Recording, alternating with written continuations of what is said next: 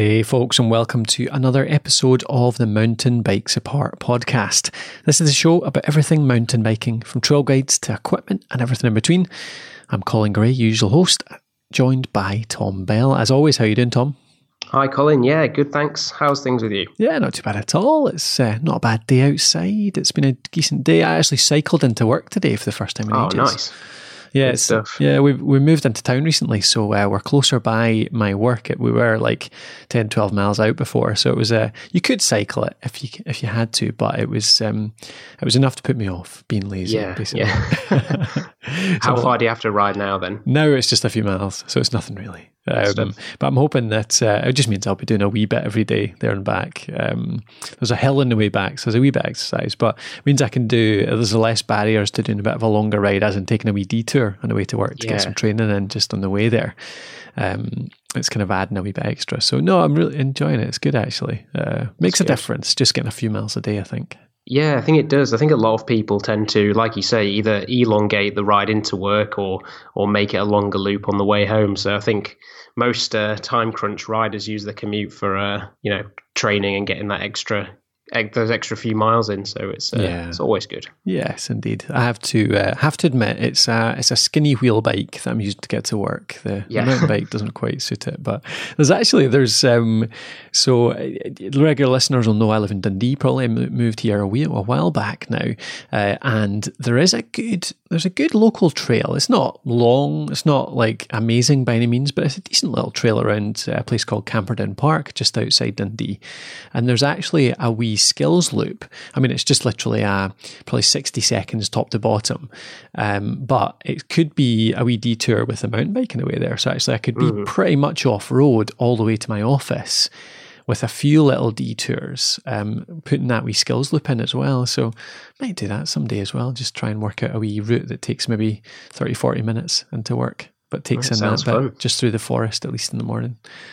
Yeah, I could do that.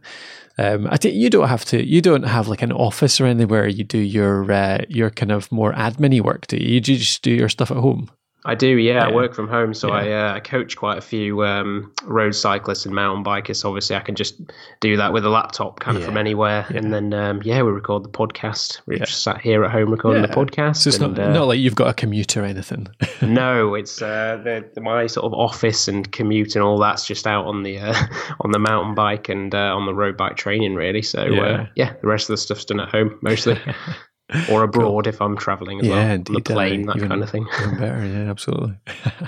All right, so on this episode, we're on episode 10 of season 3. So if you want us to pop over, see the show notes, Tom will write them up straight after the episode and you'll get all the details, all the resources. If you want to revisit anything, go to MountainBikesApart.com/310.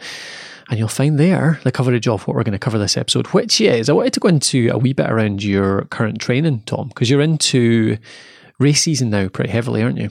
I am, yeah. It's kind of the heart of the season, you might say. Yeah. The national championships and some of the big important races kind of coming up in the next month or so. Yeah, so when you're racing that much, I was kind of curious how you fit training into, like whether you ramp it down a little bit, basically what it looks like during heavy race season. So I want to go through that, maybe talk about that for a little while. And then for the main content, we've got a question from Stephen McLaughlin around bike maintenance. So there's a few things we want to cover around how to get better at it, basically how to learn courses, that type of stuff. So we'll go over everything we know about sort of getting better, improving your bike maintenance, as well as the kind of, I don't know, the common things that you should be thinking about doing, and maybe how to find out where to find out how to do those common tasks. So that's something we'll come on to the second half of the show as well. So hope that sounds good. Again, MountainBikesApart.com/310 for follow-ups. And you can find everything to review what we talk about there. But for now, let's get into the training stuff. So you're, like say, you're quite busy just now with the races themselves. So are you doing more or less training now than you would do over the winter, say, or the spring season when you're ramping up? Yeah, so it definitely does change, just because when you've got a race at the weekend, typically you're going to try and rest a little bit coming into the race. So maybe that's one day if it's not a particularly big race or a particularly prioritized race. And then obviously on the other other side of things. So the Monday, then the start of the next week, you obviously are trying to recover a little bit from that race that's probably taken it out of you a bit as well. So you've kind of got 2, maybe 3 days there where, you would usually be training a fair amount that you're just kind of recovering or resting for a race. So it does change. And in the season when I've got a kind of races on back-to-back weekends, there'll be less sort of training volume. Yeah. Because it's, I mean, the way a lot of people do their training is that they'll have a race once, like a couple of times a year. They're training towards a big marathon or some kind of big race that's their big event for that quarter or that half year. And therefore they taper for a week or even 2 weeks before it if it's a really big one. But you can't taper when you're racing every week or every 2 weeks or every 4 weeks or whatever it is. So well, what I try to do is block my kind of racing so that I can kind of taper for a sort of racing period. So I'll try to have sort of 3 weeks of racing and kind of block it together, and then have a month or so where I'm not doing much racing and I can just concentrate on training, and then I go back to a racing block. So in those sort of weeks where I'm racing, the training's almost kind of been done. It's just a case of staying sharp throughout the week. And then once that kind of block of racing's over, I sort of go back and build the volume back up to hopefully increase the fitness a little bit more. Yeah. I mean, would it make sense to, if you're trying to taper down for a bigger race during that week, you could do some skills training, or would you try and stay off that as well? Yeah, no, I do. I mean, I try to make the training in those weeks where I've got a race of the weekend. It's in that sort of racing block. I try to make more time. I try to spend more time on the mountain bike and just make things, more specific. So I might do some of my interval training off road, just keep the skills sharp as well as the kind of fitness side of things. Yeah. So I typically ride the road bike a bit more when I'm sort of in that training block, and then I'll transition to spending a bit more time on the on the mountain bike and the fat tires. Through those weeks. Yeah. Are there? I mean, so your races are actually pretty. They're not regular, are they? It's not like you've got one every 2 weeks or anything like that. You can just choose which ones you go along to because you can get points anywhere, can't you? Yeah, I can. So that's what I'll do. I'll just plan at the start of the year or sort of somewhere through the year the sort of blocks that where those blocks are going to come, and then generally speaking, because I race internationally, I can kind of fly to. So there's enough races on throughout that kind of mid, the proper season that I can sort of pick and choose which ones I might want to do. Bearing in mind that. Some countries are easier to get to than others, but generally speaking, there's going to be a UCI race somewhere in Europe or one of the British Series races as well. So typically it's not too hard to find a race, but you're right, it's not like every 2 weeks or every week and that kind of thing. Yeah, well, but some people will presumably be racing like that. I mean, you get, for example, the Scottish Cross Country Series, which I've mentioned before on the show. That's one that is on a regular basis. I can't remember the exact frequency. Is it every 2 weeks? I think there's probably 5 or 6. There's probably 5 or 6 races in the series, I would think. Sometimes there's 7. But they're probably once every 2. I'd say 2 or 3 weeks. I'm sure there's an event, and that goes for quite a lot of the regional ones. So there's the Midland Series or the Southern Series and that kind of thing. Yeah. So when you're racing a series like that, you're racing quite, like you say, we're racing quite often. How would you set up your training for that then? When you can't just block it and take a time off for training, how would you do that?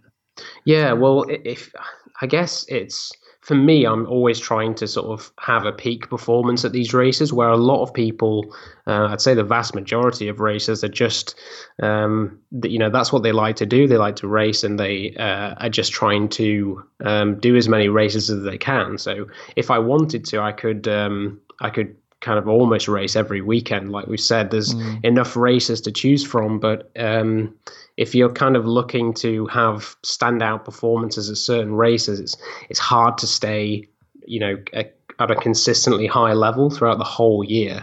Whereas some people are happy to just to kind of stay at a certain level and race all throughout the year. I suppose it's that's the case with most sports, isn't it? Like, you're a football player, you've got to be top of your game for 6 months or whatever the season lasts. Yeah. So they're training a couple of times a week, and it's not like they're tapering or anything like that. It's a different thing entirely. But I suppose a regular bike racer must be in that kind of frame of mind. They're just doing their regular training, just gradually building. And the races maybe they would count as part of that training, I guess, wouldn't they? Definitely. Yeah. And I do as well. They're very intense, and they definitely do give you quite a fitness boost. It's just it's just a case for me of I have to kind of get blocks of training in, and if I was racing kind of back to back every weekend, that training volume would have to come down. Yeah. Whereas most people, the typical time crunched, full-time job racers, they have a limited amount of time to train in the week anyway, so they might as well just do as much as they can throughout the week and then race at the weekend. Yeah. I mean, is it easy to overtrain? Is it something that a lot of people do, or is it actually quite hard to do enough to get to that state? Yeah, I think in terms of burning out, more sort of mentally rather than physically is quite easy to do, especially if you spend a lot of time on a turbo trainer or something like that. It can get quite tedious quite quickly. Yeah. So I think there's quite a lot of people that sort of mentally burn out. So it's motivation that ebbs rather than their actual energy or their body breaking down. Yeah, I mean, physically people can definitely overtrain as well, especially with this sort of notion that the higher the intensity, the better. So a lot of those that don't have much time will try and make every training session very intense, and it's quite stressful on the body, and that kind of the fitness that you gain from that stagnates quite quickly, just because you can't just keep doing it week after week after week and kind of not burn out. So it's quite easy from that point of view for the time crunch people, as I keep saying, and then for me and other full-time riders, you tend to have a mistaken idea that the more the better. So the more training you do, the more hours, the more intensity, all this sort of stuff, the better. But it's definitely about finding a balance and what works for you. So some people have a sweet spot of, say, 10 to 12 hours a week. Some need 20 plus to stay, on a level. So it's very individual. Yeah, that's cool. So it's just going out and experiment and trying different frequencies, seeing how your body responds, I suppose. That's it. Yeah, I think so. Yeah, that's cool. Okay, no, I was just really curious, actually. Just just because of that sort of standard approach, like you're training for a marathon 3 months and then a taper, but it's a completely different thing, isn't it, if you're doing a yearly or your year-round sport where you're trying to grow points and get up in the league, I suppose. Yeah, exactly. Yeah, it's tough. Cool. Okay, no worries. Let's move on to the question then. So we've got one from Stephen McLaughlin. Actually, just before I move on to that, just to make sure, asking for feedback as well, because I'd love to hear what people think. If you're a racer, you're doing a lot of events out there, do get in touch. Let us know what you think, how you go about it. What do you do? Do you taper for races? If you're doing a series, one of these local series we mentioned, how do you plan in your training? Is there anything special you do, or do you just go for it and just hope it all works out? It'd be good to hear the types of approaches people take. So you can either tweet us, you can get me on the podcast host on Twitter, or you can email in at colin@mountainbikesapart.com. That's mountainbikesapart.com. colin@mountainbikesapart.com. So send me an email and let me know what you think, and we'll include it on future shows. So onto the question. So this is one that was emailed in the same way, emailed into that address by Stephen McLaughlin, and it was around bike maintenance. So here's what Stephen said. He said, just starting out myself, bought a rundown Trek 4400 and getting it track worthy at the moment. Would like good advice on bike maintenance. For example, YouTube vids or good websites. Looking at Seth's Bike Hacks or Oz Cycle for most of my stuff. And also, he's got a question at the end here. Also, any good tracks in Ireland? Live in the West, not much development around this side of the world, but maybe some of your listeners might have ridden over here. So, two things there. First of which, I think we had a quick chat before the show. Any good tracks in Ireland? Neither of us have a clue, do we? No, we don't, unfortunately. Neither of us have ridden in Ireland at all, and I've not really talked to anyone who has either. So we'll start that one off with just asking you. So if you're listening, you're from Ireland, or you have any experience of any trails over there, do send them in. Give us some suggestions. Again, tweet the podcast host, email colin@mountainbikesapart.com. Let me know, and we'll pass that on to Stephen in a future episode. So we'll talk about the one we do actually know something about, which is the maintenance stuff. What I want to do, I think there's a few things in here we should cover, Tom. I think, first of all, where to find guides. So good places to find them online. So there's a few there. Yeah. I think there's also stuff like courses. Is it worth going on a course, like a paid course for bike maintenance? Then maybe I think finish up with a list of some of the first things to learn how to do. So how to get into maintenance. What are those first tasks that's good to learn yourself? Which basically says that's around what is a common tune-up, like what you check every ride, what you check weekly, what you check monthly, that type of stuff. So I think we should go through it that way. So first of all, where did you learn? Where you got any top places you go online? Any good guides that you find online that get you through your biking, your maintenance tasks? Yeah, a few pop into my head straight away. I would say GMBN seem to do some really good maintenance videos, and they kind of have done so many videos that they cover most things that your kind of average rider would need to know or need to learn. So that's Global Mountain Bike Network. That's a YouTube channel. Cool. Run by former downhiller Neil Donoghue and a few other sort of hosts. Mm-hmm. And the other one is Park Tool. So Park Tool have a really good load of maintenance videos. They have this, I can't remember what his name is, but he's quite an eccentric guy who is the head mechanic and face of the videos on Park Tool, and he's really good at some hacks as well as sort of maintenance tutorials. Yeah. The one that I use, it's great when you find one that's actually, there's a guy with a bit of personality, isn't it? That's kind of what draws you in, because exactly. There's plenty of services out there, like there's plenty of YouTube channels out there. There's lots of websites that cover a lot of the stuff that you need, but if you can find one that you actually get on with the person, that's when you can kind of you can spend the time 10, 20, 30 minutes at a time actually looking through, learning a bit more. So it's always quite good. I've not actually looked at the park ones much.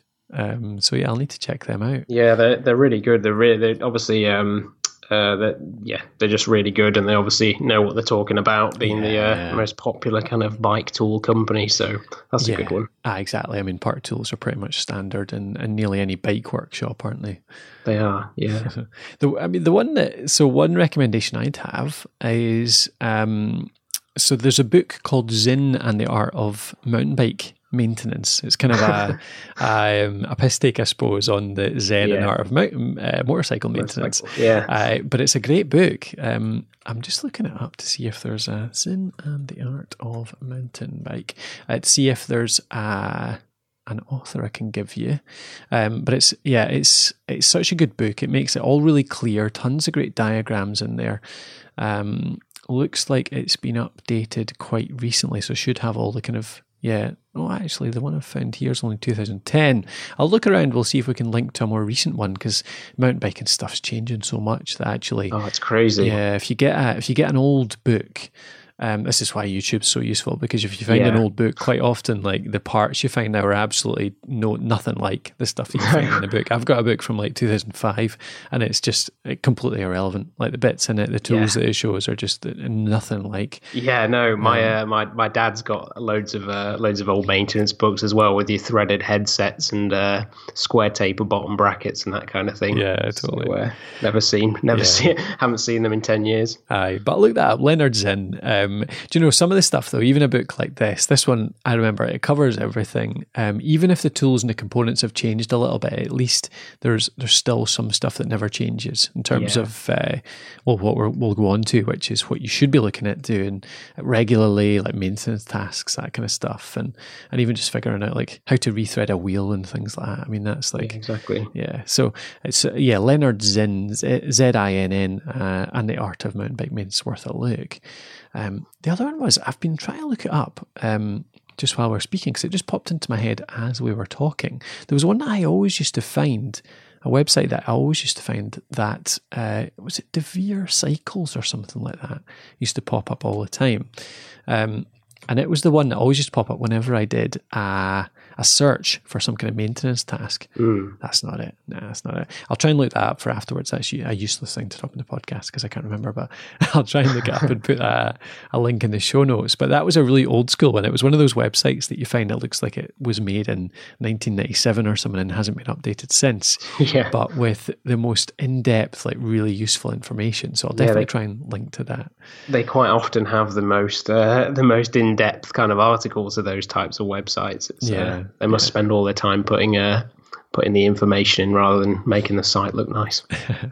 Yeah, but so I think that's two good resources. The Park Tools one will be kept up to date with all the new bits, all the new types of cassettes and bottom brackets and all those bits that change every blooming year just because they want to get a bit more cash out of you. So it'll be updated with those, and then you can buy something like Zen and the Art of Mountain Biking Maintenance to kind of get the deeper background stuff, like the sort of wider things that don't change much. I think you wouldn't want to try and delve around too deeply. There's no need to get much beyond that, I think. If you do a Google search, obviously, for any kind of job that you're doing, you'll find all sorts of good solutions. Plenty of stuff, yeah. And of course, I'd be remiss if I didn't mention the fact that we've got a few maintenance guides on Mountain Bikes Apart, so on the website, MountainBikesApart.com. The headset one always goes down well because it's one time when I was trying to replace my headset, it took me bloody ages to figure out where, the order of the washer, bearing, what do you call them, headset crown. I can't even remember. Yeah, there's like a compression thing in there, So I took it all apart and I logged it for myself, and I put all those pictures in our headset article, and that's quite a popular one actually, because I don't think there's many out there that kind of log it from top bit to bottom bit, and there's 12 bits in there, so worth a look there. But yeah, that should get you on with learning a bit more about it. What about courses? Have you ever done a course on maintenance? No, I haven't actually. It's just typically just been trial and error and just building stuff up over the years, really. I've kind of thought about it once, because at one point I thought about doing kind of offering some sort of mobile bike maintenance service, kind of, because it seems like that, it's still something I might do in the future, actually, if there's a fair need for it. But I thought about going on some courses there and kind of looked at some that would give you, a qualification kind of thing.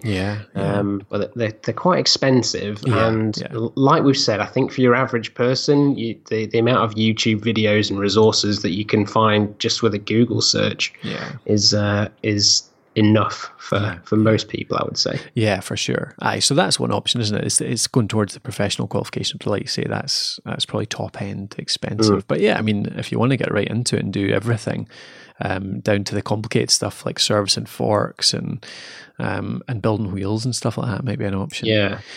But certainly one that I looked at, and I'm similar, I've not done a paid course, but I'd certainly looked at a few over the years, because when I lived in Edinburgh, for example, there's the Edinburgh Bike Co-op is a great shop there, which they run a lot of courses. So if you're in Scotland, that might be an option. They're not just in Edinburgh, I think they've got other branches around the country, and they had everything from total beginners, like first learning how to change your brake pads, like the basic maintenance, basic weekly servicing stuff, right up to the one that I was wanting to do with them was the wheel building course. I was really interested at one point in how to build a set of my own wheels. I thought that'd be a cool thing to do. Go out there, research how to a good hub or rims, put together the spokes myself, all that kind of stuff. I thought that'd be quite a cool thing to do. Yeah, it's something if there's one sort of skill, sort of technique that I really would like to learn, it is wheel building, because I'd quite like to sort of buy a hub and spec it with a rim and just have that kind of that kind of skill in my arsenal, so to speak. But when I've tried to, I mean, I've watched YouTube videos on how to do that side of things, and always failed miserably, even at just truing a wheel. So I've got a way to go yet. Yeah. Yeah, truing a wheel, you get these rigs, don't you? You're supposed to be able to put, well, the professionals put it on this rig that you spin, and it's got a wee arrow, and you can make it like millimeter true. But, exactly. But whenever I've tried to do it, I've tried to do the loosen one side, tighten the other side, loosen, and then I end up with it going further offline. Yeah, me too. More often than not. Yeah. But yeah, I'm sure it's just an act to it. So yeah, there's local bike shops are probably the next place to go. I'm sure local bike shops, wherever you are, there's plenty around. If you go to the sort of bigger cities, certainly there'll be a bike shop offering some courses in that. And the last one I've seen certainly was our local council in Edinburgh offered bike maintenance courses. So they get the kind of local colleges. They do evening classes quite often. And Edinburgh Council had a night class which was on bike maintenance. It was maybe 4 or 5, 6 weeks long. So it got quite in depth actually. Like it went, I mean, the first few classes were just the basics obviously, but then it got down to proper stuff like taking off the fork, fitting a new fork, like putting on a new brake system, sort of pretty in-depth stuff. So that was quite a good one actually, and that was cheap as well. I find the evening classes run by local colleges are always ridiculously cheap considering the hours of learning you get, and generally the experts that do it as well. So that may be an option too. Look into local night classes. Yeah. Alrighty. Any other tips there about how to learn? I mean, like I say, I've done a bit of trial and error, and the error side of things can get a bit expensive. So I would start off with things that you can't really mess up too much, and then just like you say, find some sort of course or do some research online, or just drop it into the bike shop if there's a fair chance you're going to ruin something. Yeah, totally. I mean, there's some things that you can only, I mean, for example, so we'll go on to, we'll maybe have a wee chat now about the sort of easier things to learn, or the things you should start with. And the two sort of main ones, I suppose, are your brakes and your gears, aren't they? Like a lot of people will get their brakes serviced, they'll get their gears serviced, maybe once every year. But both of them are things that you can learn how to do quite easily. But the thing is with those, you're not really going to brake either, are you? Like you can play around your gear index and you can make it worse than it was before. Yeah, but exactly. Worst that happens is that you put it into the shop and they tune it up, and it's not going to cost you more than if you just put it in without even trying in the first place. Yeah, exactly. It's the thing is, I mean, cutting your steerer tube too short or cross-threading your bottom bracket. Those are the kind of. I mean, I had a friend. I used to do a lot of mountain biking with a friend when I was younger, and he managed to buy a brand new Santa Cruz frame and cross-thread the bottom bracket shell. So that's not fixable. Not very good. Yeah. So what would you recommend the first 2 or 3 things, or what would be the first thing you'd recommend somebody gives a shot? I would say, I think indexing your gears and just working with the gears is a good one. So there's a bit of a process to setting up, a rear derailleur and that kind of thing. Just learning those kind of basic steps with that, and just setting that up. And then I guess once you manage to do that, you kind of realize that it's not rocket science, and then you can get the ball rolling and move on to other stuff. Yeah. The gears are funny, aren't they? Because they feel like a bit of a black art. Because the first few times I tried indexing my gears, I was like, I have absolutely no idea what's going on here. No matter what I do, it just doesn't seem to get any better. It's always clicking. But it was just a few little tricks that I learned along the years that makes it easier. Like just simply pulling, so the cable, wherever the cable is exposed for your rear gears, for example, have it up in well, actually, this is one tip. If you can buy a stand, it makes things so much easier. Yeah, it does, really. That's definitely something that I would definitely invest in if you were going to do your own sort of maintenance. Yeah, absolutely. For every single, whether it's brakes, gears, whatever it is, it makes it so much easier, because suddenly you can turn the pedals really easily with one hand and play around with the other hand, and you're not like holding the bike up up or holding it off the ground so that you can turn the wheel or whatever. As soon as you got it in a stand and it's sturdy, everything becomes so much easier. But yeah, with the gears, for example, you're turning the wheel, you're shifting. So you turn the pedals, you start shifting with the right hand, but with your left hand, but with your right hand, you kind of just tweak the cable and you can tighten it and loosen it a little bit. So you can see which way you should be turning or tuning it, whether it's tightening it or loosening it to make it better. So it's just little tricks like that kind of give you an indicator, I think, that you learn just with a bit of practice or going along to a class. Yeah, absolutely. I think it's as you do it as well and you work with those components, you kind of realize how they actually work, and then once you understand the kind of mechanism, you can then go, oh, well, I can adjust it like this, and you find those little hacks, like you said, Colin. Pulling the gear cable to take off some slack, and you just understand it as more as a whole, and then it's just easier to work on stuff. Yeah, definitely. I mean, I suppose going back to real basics, actually changing a tire. There's a lot of people I know that don't know how to change an inner tube. I mean, that's simple as anything once you get it down. But again, even that has got little tricks to make it easier, like learning where to put the levers, learning whether you should be using 2 or 3 or whatever. Some people there's all sorts of different techniques out there. And then getting it back on, because getting that last little snap over when you're trying to put it back on, that last snap over the rim, which is always the hardest bit. And knowing that if you just... if you hold the wheel between your legs and as you're putting it in, you push it down as you're sort of working around the rim, the tire, and that kind of tightens it up as you go, so that last bit's easier. Just silly little tricks like that just make a big difference. Yeah, they do. And it's hard to describe on here. So that's the kind of thing you probably learn best from going along to a course or asking a pal that knows it quite well. Yeah, definitely. Yeah, getting someone to show you how to do it. Yeah, but I don't know about you, Tom, but that's probably the order I would do. I would, at least if you don't know how to change an inner tube or a tire entirely, the tire as well, try that first.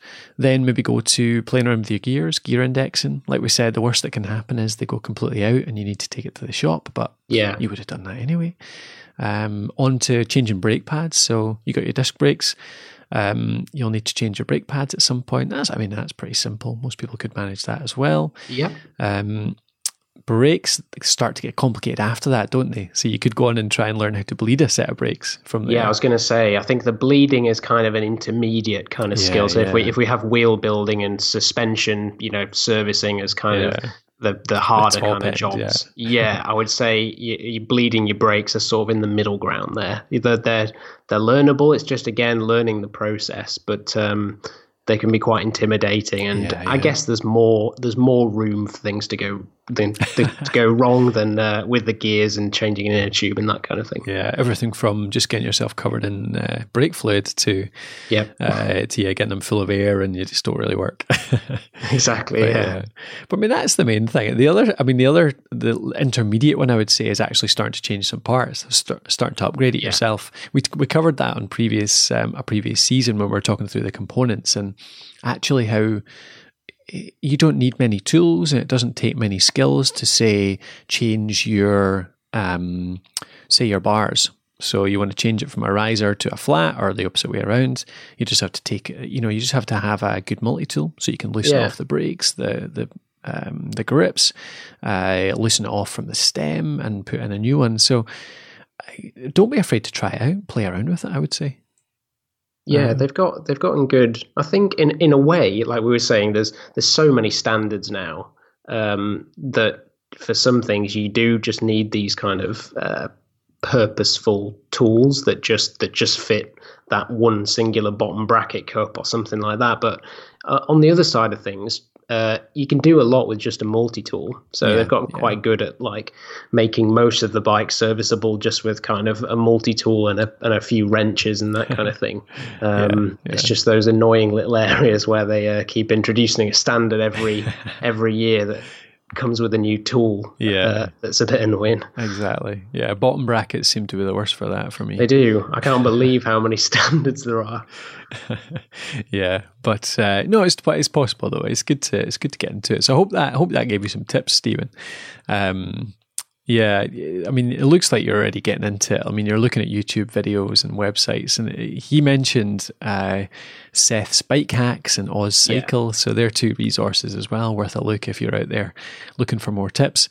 But if anyone else has any resources, anything else you want us to mention on future shows, tell us where you go for your maintenance upgrades, for your training, and if you know any good courses out there too, any good ways to get taught, basically how to learn how. In fact, it pops into my head in Scotland. Certainly, I don't know if there's anything like this in England or elsewhere around the world, but in Scotland you've got places called the Bike Station, which is a charity almost. It's where people donate their bikes. So if your bike's old and knackered, you can just hand it into the bike station, and basically they do it up and then they sell it on. And it's a charity in that they donate bikes to kids that can't afford bikes, and they teach as well. So it just occurs to me that you can go in there, you can hire a station. So you can go in there for like £5 an hour. You hire a station where they give you a stand, access to all the tools in the world, and a person that's on hand to give you tips as you go. So it's not directly one-to-one. I mean, he won't stand with you for an hour and teach you how to do things, but you can have a go. And if you're struggling, you can say, can you give me a couple of hints here? What am I doing wrong? And a guy will come over and give you a hand. So that's another way too. Just occurred to me just then. There's a few of them around Scotland, certainly one in England and Perth, in Edinburgh and Perth, and they're starting one in Dundee as well, I think. So could be a few. I seem to remember the one being in Headingley, just outside of Leeds as well. Cool. So I'm sure they're probably dotted around if you search around. Yeah, perfect. All right, well, hope that covers it.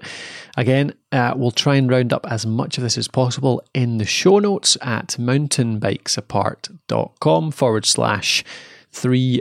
Wait a minute, what did I say again? 310, was that the right episode? 310, yeah. 310, yeah, 310. So mountainbikesapart.com/310. That's about it for today. So hope you enjoyed that. Hope you got something useful out of that. Thanks again for joining me, Tom.